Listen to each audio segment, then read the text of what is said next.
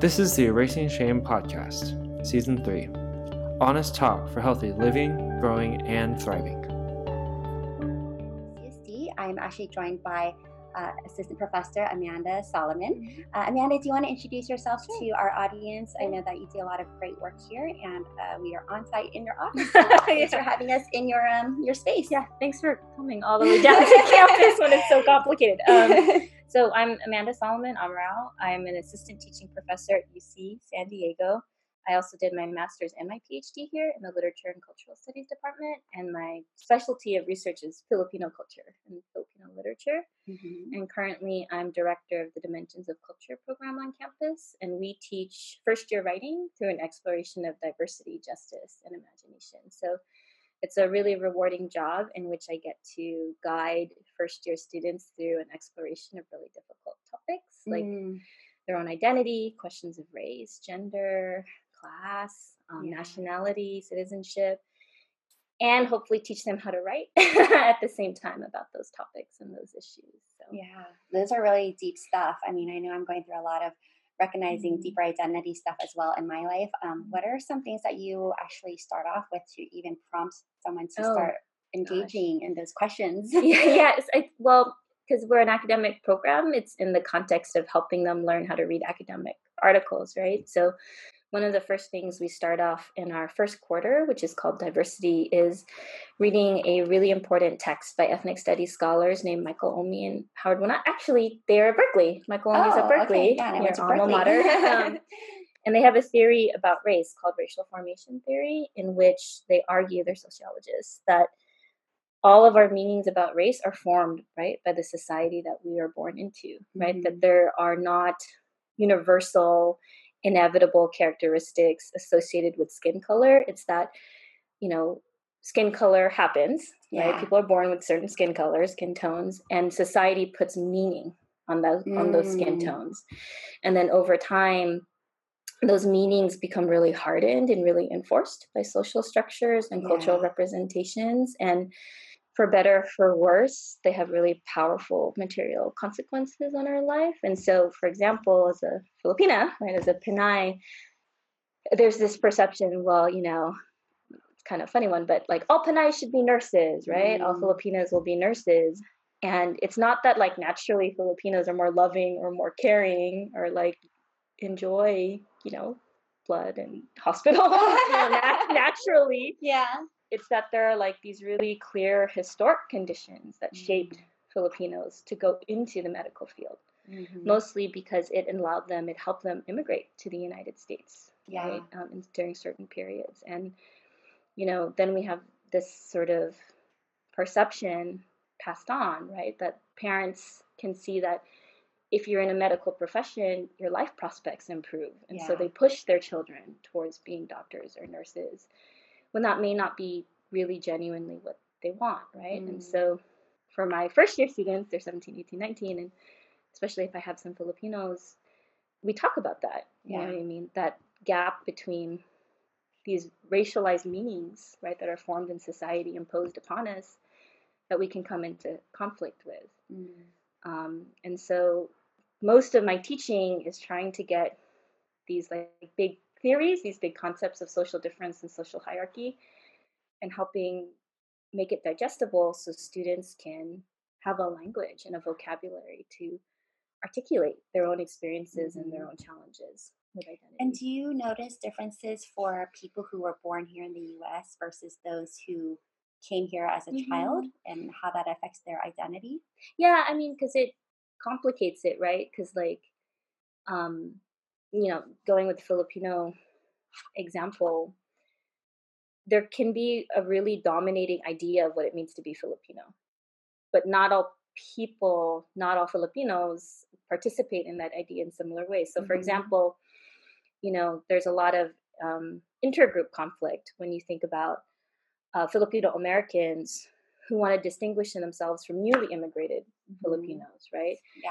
And I'm sure your program has talked about this, right? The fresh off the boat phenomena, right? Versus Asian American or Philam or those who have grown up, right, in the United States. And then again, that's a question of power and definition, right? Like, well, am I less Filipino because I don't speak Tagalog proficiently, right? Am I less Filipino if I don't practice, right, quote unquote Filipino traditions, or wear cultural markers really visibly, right? And then that becomes a way for intergroup conflict to happen, right? And, to keep with the theme of your podcast, for shaming to happen, right? That like, you're not really Filipino, you don't speak the language. You're not really Filipino, you've never been to the Philippines, right? You're not really Filipino, you're whitewashed, right? You're just Americanized. And that can cause a lot of pain, right? Between groups that you think would have more in common than less. Yeah.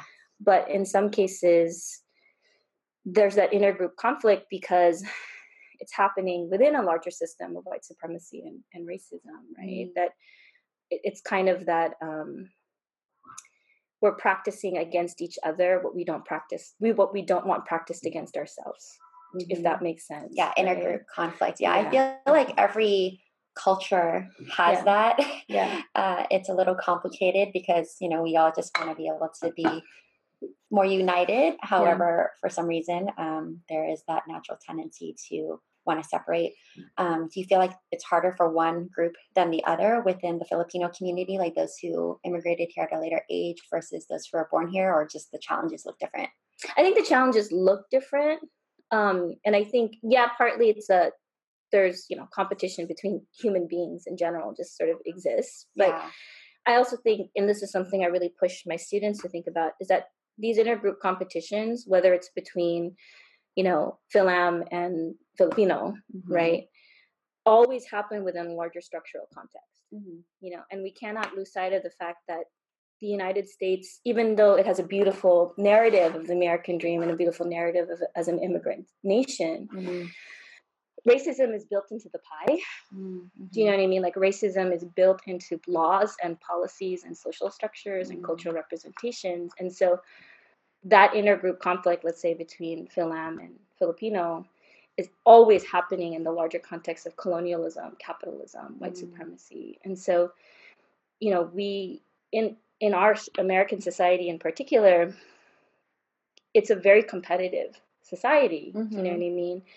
And unity is great, but, I know my parents were not idealistic fools. You know what I mean? They knew that if you can have a really good education, if you speak English as well as you possibly can, you're going to succeed more. Do you know what I mean? Like, they recognize the inequity. And, they, for better or for worse, there's a reason why Philams don't speak Tagalog as proficiently as newly arrived. It's because English is a very valuable language, right, to succeed in the United States. So I always try to talk to my students about there's absolutely the individual struggle, individual desires, and individual power, but we always have to recognize the individual operates in a system, and we don't control the system. We're born into the system.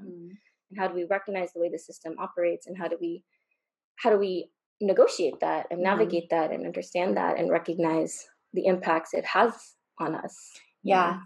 And because you were so involved with the Filipino community, and it is actually Asian American Filipino History Month right now, it's pretty exciting. What would you say about the experiences of Filipinos here in America, maybe that are unique to a lot of the other Asian communities here that people may or may not always be aware of? I mean, I think the big thing is that the United States had direct control of the Philippine Islands for 50 years, right? From 1898 to 1946. And that was a huge shaper of Philippine culture in the Philippine nation, right? I mean, the education system that the public education system that the United States instituted in that period was entirely in English, right? So you have a whole generation of Filipinos who studied Shakespeare, and who intimately learned about the United States, not because they were in the U.S., but because the U.S. was there in the Philippines, right? And then because everyone speaks English as part of the national language, I mean, which it is common in all of the other Asian countries. No, I mean, the national language of the Philippines is Filipino. It's not a single indigenous dialect or native dialect. It's this combination of Tagalog and English and other words, right? So the Philippines is very much defined by U.S. and Spanish colonialism, and it's very it's just a mixed place. You know, you have Chinese, Malaysian, Islamic influence. Again, the really indelible presence of the United States and Spanish empire. And so I think when Filipinos immigrate, and even Filipinos in the Philippines, there's a lot of recurring themes in the literature, the history, and the sort of study of the islands in terms of like confusion, like identity confusion.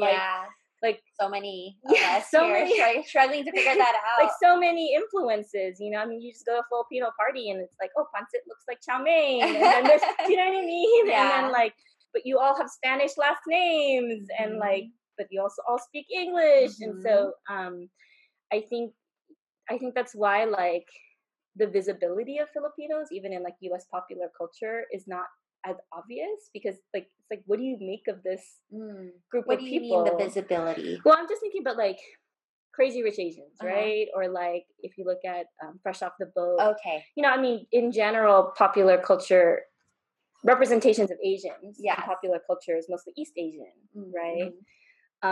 And I think that partly it's because, you know, there's this kind of like exotification and like, you know, oh, you know, the Orient is so mysterious and you know, magical. But then when you think of Filipino, it's like, what are you? Like, you're like, because they consider the Filipino community brown. Yeah, the brown, right? like, and then the rest of the Asian community. What does Ali Wong call us? Jungle Asians. Yeah. So, like, how does that make you feel in terms of, you know, identifying in that way? Do you guys identify, do you feel, in the larger context as Asian, Pacific Islander? What's the right? Yeah, so I mean, we were just talking about this before we started filming. I think that's a really contested question, because even on our campus at UCSD, Filipino is disaggregated from the demographics of the institution.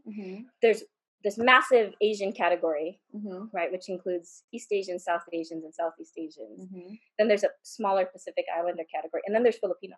Yeah, okay. Right? So even at my institution, I think the recognition of the complexity of Filipino is noted by the fact that they disaggregate that data, which is really interesting. Because I've known people who are of Filipino descent who radically identify differently. Some identify themselves as Pacific Islander. Some identify themselves as Southeast Asian. Really? Some identify themselves as Asian American. Some identify themselves as just Filipino, right, as standalone.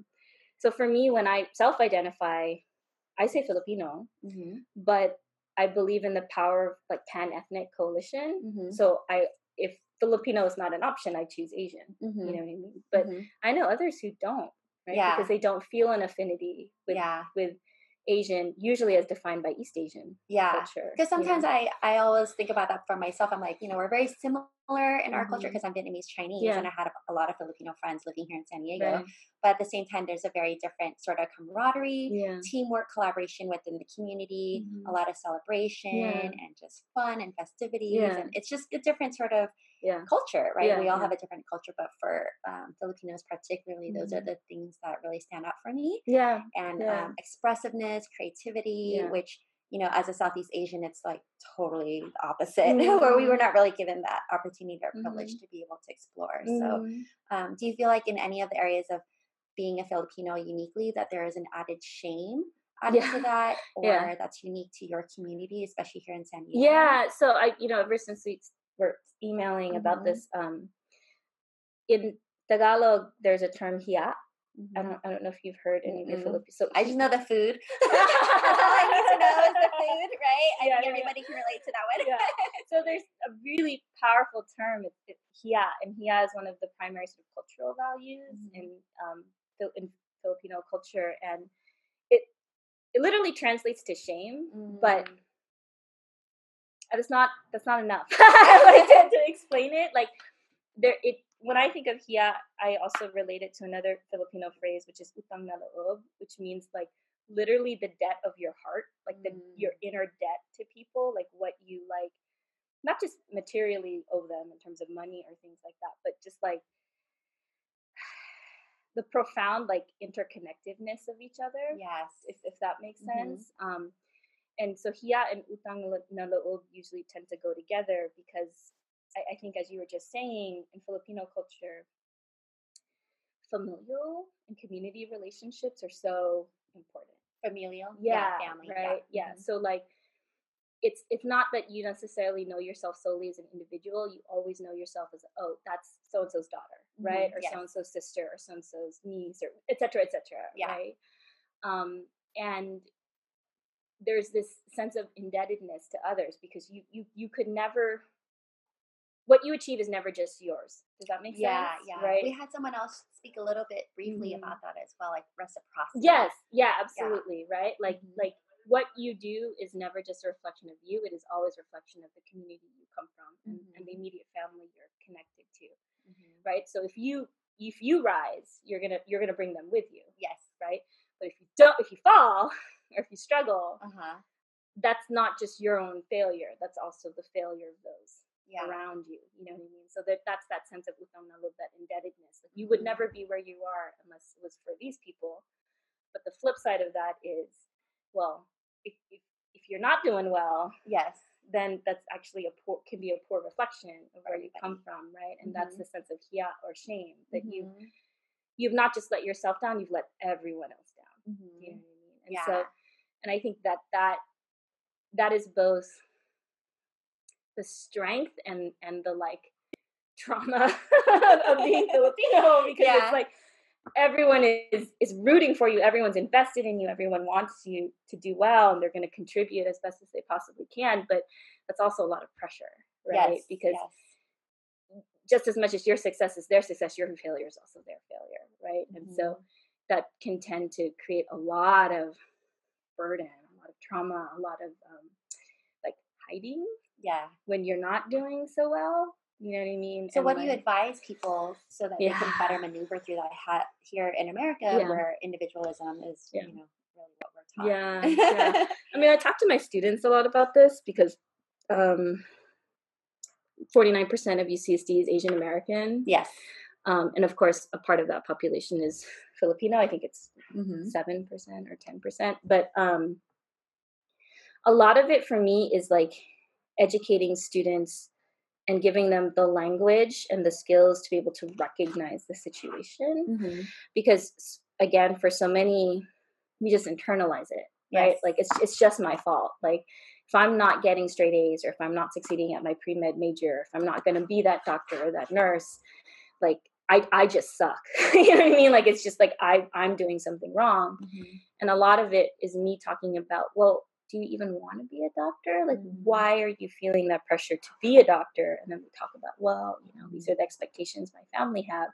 I'm like, and that's great that they're expecting that, but why are they expecting that in particular? And then we'll talk about that sort of longer history, right, of what has pushed or pulled Asians generally, but Filipinos particularly into the medical field. And we'll have a lot of conversation in terms of, there's a reason, really compelling reason historically, that your parents have defined success as a pre-med major, right?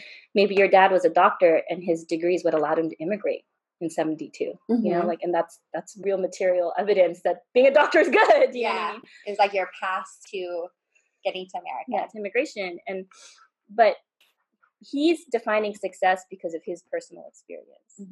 But that doesn't need to necessarily be your definition of success, right? And so how can I empower my students to be able to identify, right, these pressures that are on them, and then be able to practice articulating their own reasoning and their own understanding and their own desires for their own paths, with full recognition and respect from where your parents or your family may be coming from, but also knowing that, well, that's the path they've decided because of their own history, their own lived experience. But my history and my lived experience is very different from yours, right? And so how can I identify that in like critical, comprehensive, and respectful ways, so that it doesn't just become like, you suck, you're so mean, you know what I mean? But like, look, Mom, I see where you're coming from, but my conditions are different, you know, like my options are different, and like, this is how I've thought about how they're different. This is how I've thought about where I could go and what I could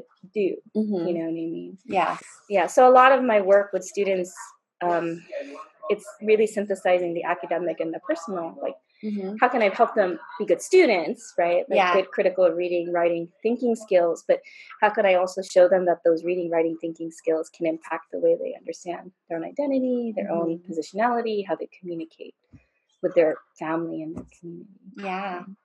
And is there anything, I think we might just have time for one more question. Sure. Anything unique about, because there's a lot of mestizo people in the Filipino community. Anything particular to them in terms of an extra feeling of shame or just extra barriers to connecting with the community at large? Because they're a little bit more I totally agree with that. That's so funny. I had a student yesterday who came and talked to me about that. She's mixed, and she was saying how she's always the whitest person in like her family spaces, and then she's always the brownest person, right, in her school spaces. And like that exacerbates her sense of like double consciousness, right? Like I'm conscious of myself in one way with others, and I'm really conscious of myself in another way with others. So I do think it adds another layer, right, to questions of identity, because, you know, mixed race folk are more complex because you look at them and you have this moment of like, what are you? You know what I mean? Like you want to try to identify them. And to me, one thing that shows is again, like race is a construct. You know what I mean? Like we have all of these ideas we try to impose on a person, but when we can't actually identify them, we don't know how to relate to them. So like, because we are the one that's putting them in a box. Yeah. Right? You know, like, and again, you know, there's all this theory that explains why that is, but I do agree that there's that extra complexity, right? Because, you know, I look Filipino, but I'm still struggling through my own identity, maybe internally, right? But like I could be read as, okay, you're Filipino. But I can see how that could be even more complicated if I'm not only struggling with my identity internally, but everyone else is like, what are you? Do you know what I mean? Like trying to place you or trying to like, for lack of a better phrase, stereotype you so that they know what to expect. Engage. And so it's almost like, because people have expectations, or we live in a world where there are just natural stereotypes, and we're trying to fit the mold of that. Therefore, there can be an added level of unmet expectation, both for ourselves, who's the person still living with it, trying to figure it out, as well as for the larger expectation in society of, okay, how do I place you into the world that I know and the framework that I live in? No, totally. And I think for me, that just shows that these frameworks they're arbitrary, right? They're like, they come because of history. They come because of like questions of power or policy or law. And so for me, again, like my work as an educator is to look at the individual and these larger like contexts, right? Because it's not one or the other. You know what I mean? It's both, and they both are really complicatedly intertwined. So the best way, I guess, for us to wrap that up is just to say that, you know, we may not necessarily fit the mold of whatever people are always thinking. So the best way to engage is just allow them to share freely. Yeah, absolutely. Instead of putting that expectation or even asking the question of, what are you? Right? What's your ethnicity? Right? Because sometimes it can be awkward, or therefore it's like that unspoken language of like, now I'm defining who you are in my own mind. And now I know how I should relate to you. Allowing you to just really share. No, and I totally agree with that. And I think even like the what are you question is like, oh, I'm this, but can I ask, why do you ask? Do you know what I mean? And like having that dialogue. I'm born in San Diego. What do you mean? Right, having that dialogue or that conversation about like, well, what are the assumptions that we're bringing to each other? You know? Okay, well, I think that's our time. I know that you had a short little minute today. I'm so sorry. Thank you. I really appreciate it. And so I'm glad that you were able to take some time to really be able to engage with our audience here today. And if people do want to get in touch with you for the future and want to learn more about the work that you do, where can they find you? So they can just send me an email. So alsolom@ucsd.edu. Okay. Perfect. And you are here at UCSD as the Director of Cultural Dimensions of Culture program. Awesome. So that's it, everybody. This is Amanda Solomon and myself, Nancy. Thanks for joining us today. We are Erasing Shame, one story at a time. Thank you. Thank you for being a part of Erasing Shame. Please rate and review on iTunes, subscribe on YouTube, and like on Facebook. Share with your friends and followers. Together, we are erasing shame, one story at a time. Get all the details at erasingshame.com.